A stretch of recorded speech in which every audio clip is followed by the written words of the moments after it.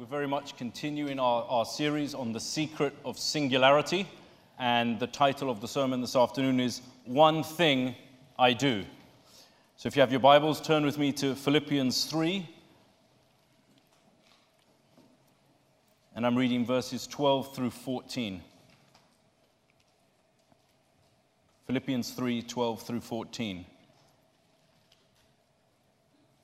Not that I have already obtained this, or am already perfect, but I press on to make it my own, because Christ Jesus has made me his own.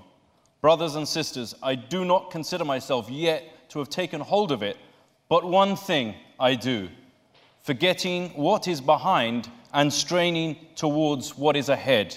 I press on towards the goal to win the prize for which Christ has called me heavenward in Christ Jesus. So we want to explore this verse by verse this afternoon. So we'll start from verse 12, and then we'll do 13, and then we will do verse 14. The important thing here in verse 12 to note is that Paul is recognizing that he has not yet made it in his Christian walk. He has not obtained everything that there is to be perfect. And rather than that diminishing his desire to press forward in the things of God, it actually energizes and empowers him to continue to move forward. So I want to start with a question for you this afternoon, so you're more than welcome to take notes. What is the biggest piece of baggage holding you back this afternoon? If you know anything about me, I love airports. One day, I am going to pack a bag, and I'm going to go to Heathrow when I've got annual leave. And you've seen these like YouTube videos where people do it, where they just like throw a dart, and whatever city comes up, they fly. So you might have like shorts and t-shirts, but you're off to like Vancouver, which is a little high risk at the best of times. But baggage. I want you to think about the last time you went to the airport. If you're anything like me, I'm ruthlessly efficient. I pack only what I need. And this is in no way indicative of any specific gender, but run with the analogy for a minute. How many times have you seen someone lugging a bag through an airport? You know, you put it in the carousel, the TSA officer asks you, did you pack the bags yourself? The answer is always yes. Are all the contents yours? The answer to that is always yes. What's happening there? You're taking ownership for what's in your bag. And I want to suggest to you that there may be occasions, maybe just once in your entire life, where you took more stuff on holiday than you needed to. Furthermore, I want to suggest to you this afternoon that there may be one or two of us in this place. We're carrying some baggage that we don't need to carry. For you to be agile, for you to be efficient, for you to go forward in the things of God, you need to have those four-wheel, 360-degree ones with the TSA lock, and you can fly through the airport, and you have only what you need to carry, because the baggage is going to slow you down. The baggage is going to slow you down in your walk with God. And you know the worst thing about it? It's a self-inflicted wound. Unless you say, my mom packed my bag for me, right? Which you can't say at an airport. You are responsible for what you carry. You are responsible for the hurt, for the pain, for the unforgiveness, whatever it is that's negative, that's holding you back in your life. You are responsible for it. So you need to nail that to the cross, or you do the embarrassing thing, which I've had to do only once, where you have to empty your suitcase and repack it all to try and make it all fit, which isn't the way that God wants us to live. Why? Because regrets from our past sins can stop us living a joyful, grounded, and fulfilled life in Christ. So I ask that question again. What is the biggest regret? What is the biggest thing holding you back right now, today, in your walk from God? Some of us, it's just the memory of a sin is enough to haunt us, to paralyze us from moving forward in what God has for us. Self-doubt can creep in, and we can begin to identify more with our flaws than our potential. Breaking news. God can still use you. Nudge the person next to you and just remind them of that this afternoon. In spite of your flaws, in spite of your challenges, in spite of the issues, God can still use you. I want to give you a recommendation this afternoon, that there are two antidotes to that baggage, which Paul really identifies here. Number one, be honest about your current journey with Christ. Perfect Christians don't exist. Can I get an amen? Say it for the people at the back. Perfect Christians don't exist. Yeah. Amen. The important thing for us to recognize is when we come to church Sunday by Sunday, we have to be honest. We have to be honest in our journey. And so often the danger is the person next to you is standing, they've got their hands raised when they should, they give when they should, they say amen when they should, they praise God. Everything in their life on the surface looks amazing. Nudge the person next to you again and say, how you doing? Check out, find out how they are actually doing. Because Paul has recognized in this moment that he has not yet arrived. There is still a journey to go. Too often we think we're the only person going through the problem. The number of times I hear the words, if only you understood. Because I have never been through sin, I have never been through a challenge, I have never been through an issue. But we can personalize it too much. Honesty will get you a long way in the kingdom of God. Number 2, God's plans have to be your plans. You should write that down. God's plans have to be your plans. If you're going to press forward towards the goal that God has called you to, you need to know what that plan looks like. You need to be in line with that plan. Too often as Christians, Lord, your kingdom come, but my will be done. I've said it before and I'll say it again. We need to want what God wants us to have. Every single time. Faith is not the result of striving. It is the result of surrender. And it comes from the heart, not the mind. So it's not about you logically trying to work out what you think God's plan is. It's about you stepping out in faith towards what God has for you. A renewed mind enhances your faith every single time. It fuels you with understanding. Your hunger for God will never go beyond your humility, as humility recognizes personal need. And here's another important aspect to consider. Never fear criticism. Paul had gone through a lot. We know his journey, we know his story. Never fear criticism. Fear conformity. That will stunt your soul. You will never have everyone's approval and God's anointing at the same time. Facts. Paul recognized that. He had been through a lot. He had gone through every challenge that there probably was to go through as a Christian, and yet he did not allow that to distort, to diminish, or in any way erode the call that God had placed on his life. He was obedient to it all the way through. Let's look at verse 13. One thing I do. So there's singularity attached to that statement. One thing. It screams priority. Singular focus, urgency, one thing. What is the one thing that you do each and every day for the Lord? Take some time to think about that. You have to keep a forward focus at every time.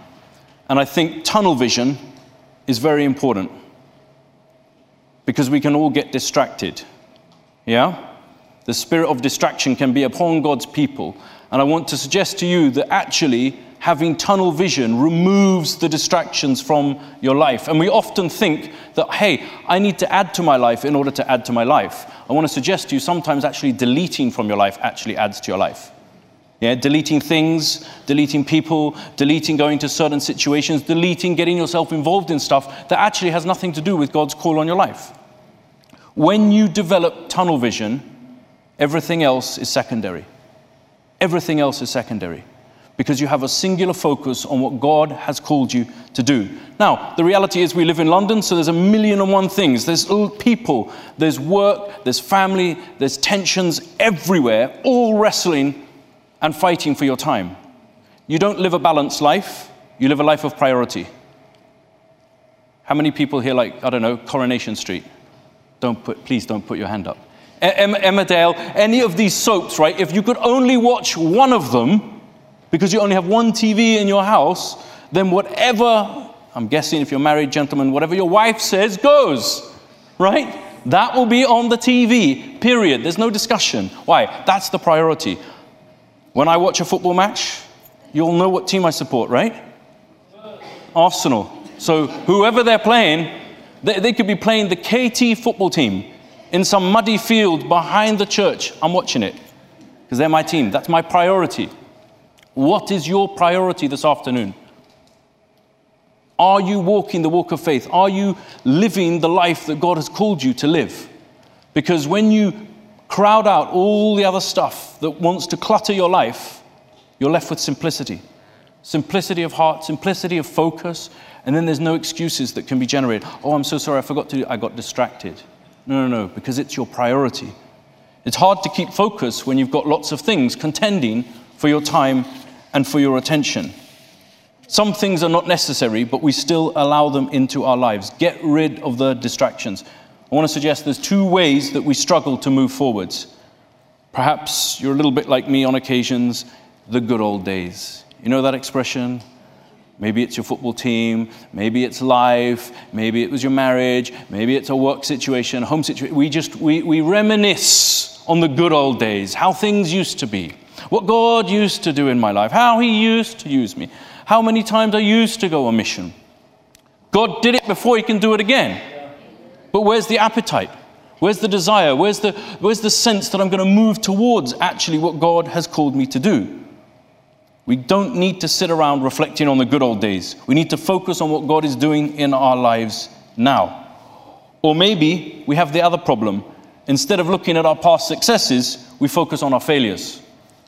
Never let your past hold your future hostage. Go back to the baggage.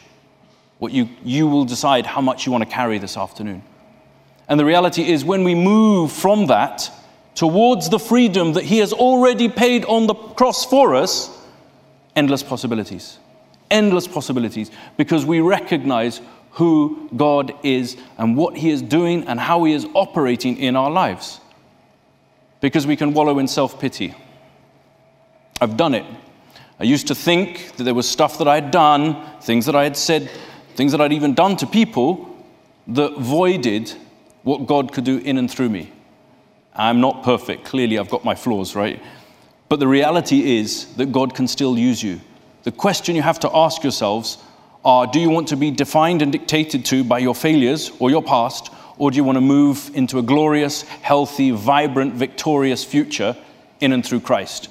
I'll tell you one thing, you can't have both. You either live from the past, or you move towards that, and you abandon that, and you move towards the potential glorious victory and future that he has already afforded for you. But how much you focus on this will define how much success you have there. So I want to suggest for some of us this afternoon, we need to let go of some stuff. We need to empty our suitcases. We need to declutter our mind and our hearts from some of the stuff that is holding us back. We need to strain for what's ahead. The word strain in the dictionary has 2 definitions: to exert yourself to the uppermost, or to make an unusually great effort. How many of us know, if you've been a Christian for 10 minutes, it's a bit of an effort, the Christian life, from time to time, yeah? Amen? Just me? Yeah, okay, good. It takes effort. You are saved by grace, but that doesn't mean everything just stops there. Faith is not a decision that you made in the past that has no effect on your life today. Faith is something that you need to live out and work on each and every day. If you are going to keep a forward focus in your life, you need to get rid of the distractions, forget what is behind, and focus on what is ahead. And there's only one way to do that, and that's to have a singular focus. You know, I love this portion of scripture because there's so many like running analogies that I could use. And I've shared with 1 or 2 of you guys before that I used to do long distance running, and I don't do it anymore. Probably should think about it. But the reality is, when you do long distance running, one element comes into play every time. You need to persevere. Make no mistake, the Christian race is not Mr. Usain Bolt, who runs 100 meters in 9.58 seconds. It is not even taking your dog to the park for a nice walk. It's not you strolling down to the shops on your high street. It is a marathon. You need to build spiritual muscles and endurance in order to run the race that Christ has already set before you, so that you can run like Mr. Farah here, who regularly runs 10, 20, 30,000 meters in order to win the prize that God has called you to. And it takes endurance. It's going to take sacrifice. So let's look at verse 14. I press on towards the goal, 1, to win the prize, 1, for which God has called me heavenward in Christ Jesus. When you run a race, you're in it for the long haul. You ask anyone that's ever run any race more than 1,000 meters or a couple of kilometers, your body's going to get to a point where it says no more. It's called the wall. It's where the mind says yes, the body is saying no. You are going to hit the wall in your Christian faith. You're going to have a challenge. If you never have any challenges in your Christian faith, I would question your salvation. Jesus never said it would be easy. Psalm 34, verse 19, the righteous endure many, not one, many trials, plural, and struggles, plural. But what? The Lord delivers them from each and every one. Lay aside the distractions. Focus on one thing. When you run a race, you never look back. Unless you're Usain Bolt, where you might look just to your right as you go over the finish line. You never see any runner ever look behind them. The challenges are not behind them. The challenge is in front of them, the finish line. And they need to get to it before anyone else does. Build the spiritual muscles. Develop resilience and stamina in your life. This verse is all about perseverance and purposeful living. You need to persevere. In order to persevere, you need to have a purpose. Amen? So, the Olympic runners, why do they run 10,000 meters? Why do they put themselves through the years of training? Why do they go through these ice bucket things that they sit in after they've trained? Why do they do all of that? Because at the end of it, they want 2.8 pounds worth of gold, silver, or bronze. That's why they do it. We're doing it for so much more. It should take much more of our sacrifice, much more of our heart, much more of our effort. We need to keep our eyes on the goal. So my next question is, what is your goal for 2020? If you had one goal, if God could do one thing in your life this year, what would it be? If you don't have one, you should be thinking about having one, because otherwise your life will just meander and you will float around and you won't actually be intentional about achieving very, very much in your Christian walk. And yet you've been called to win the prize here.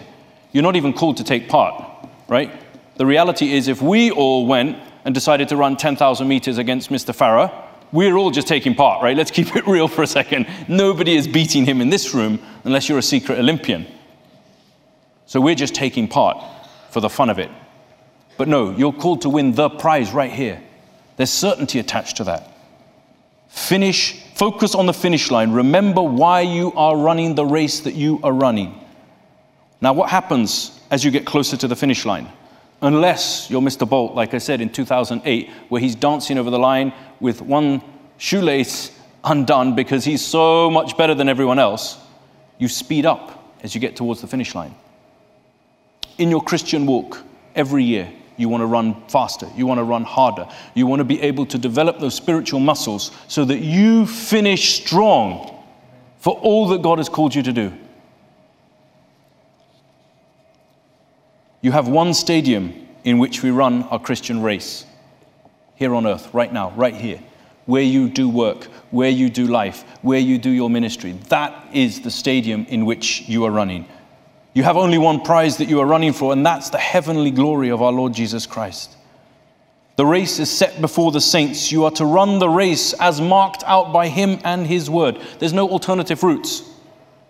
With any of these Olympians, they can't just decide to go on diversions or run around the outside of the stadium and then come back. No. They've got to run within the parameters in order to win that prize.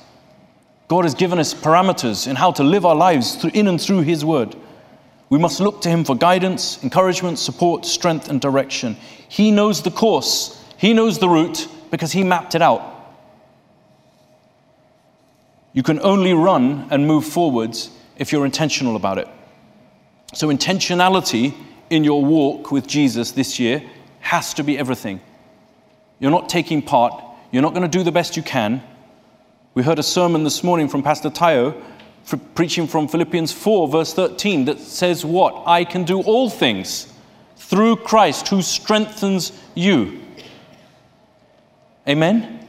So we can achieve, but you will need to have courage, regardless of the route, regardless of the conditions. You know, no Olympian goes, well, it's raining, I'm not going to run today. I'll just surrender the gold medal that I trained for. No. Same thing for us in our Christian walk. We need to decide, irrespective of the circumstances, we're going to give it our best. We're going to be focused on what God has called us to do. We're going to run that race. We're going to win that prize. Amen? So, quick summary. Your past does not disqualify you from serving, growing, or giving God your very, very best. You are still valuable in God's eyes. But as we confess and abandon our sin, we move away from it. Our past does not hold our future hostage, and God is in full control of our lives. Remember also to celebrate the victories that God has given you. That's something else that I don't think as Christians we're necessarily the best at. Everyone should be able to stand on this platform and share a testimony of God's goodness, of victories, of breakthroughs, of miracles, of provision, of abundance, of favor. But so often we focus on what we don't have, or on what He's not done, versus on what He is doing or what He has done. And the next point, be accountable. Paul was clearly accountable. He's clearly being honest here. So build those healthy, accountable, wholesome friendships with each other. Trust, build that intentionality, build the relationships. Take the time to get to know the people in your cells so that you can run that race together, so that you can endure that race together, so that you can overcome the challenges that will happen together. So here's the conclusion. Number one, never avoid God's ways of maturing you. You cannot be passive in your Christian life. Passivity has no place in the Christian life. Absolutely none. Stay focused. Develop that singular mindset. And you will go through a season, perhaps, for example, if you're at university, where your priority is your essays and all the stuff that you need to do in order to get your degree. And that's okay, that's a season. Perhaps you've just got married. Well, your priority should be your spouse. Perhaps you've just had a child. Well, that's going to be a lifelong thing. But certainly in the first months, as the baby needs changing, the baby needs feeding, you're getting up every 2 hours, that's your priority. So my last question is, what is your priority for 2020? What is your key goal or achievement that you're seeking to do? Because in doing that, you will run that race, you will win that prize. But I go back to it, and on this I close. If you look at any of those Olympians, they're not running those races in Timberlands and North Face jackets, yeah? And baggy jeans. They're running it in like the lightest, most aerodynamic clothing that you can get, that probably weighs less than a regular cell phone. Why? They want to minimize any baggage, any attempt that could distort or diminish or affect their ability to win that race. Why? Because they know that can make the difference between winning and losing. And you see it a lot of times, fractions of a second make the difference between you getting a gold medal and you getting a silver medal. So what do you want? Do you want a silver medal? Anyone? No. We want a bronze medal. Do we want to take part? Who wants to finish 8th out of 8th in the 100 meters? No. Who wants the gold medal? Yes. Let me hear you say it. Amen. Amen. Come on. For that to be achieved, we need to get rid of the baggage. We need to be honest about where we are in our Christian walk. We need to develop resilience. We need to build those friendships. We need to understand God's plan for our lives. We need to have tunnel vision, singular focus. And then we need to strive, and we need to strain, and we need to stretch, and we need to grow in our Christian walk so that we can run that race to win that prize.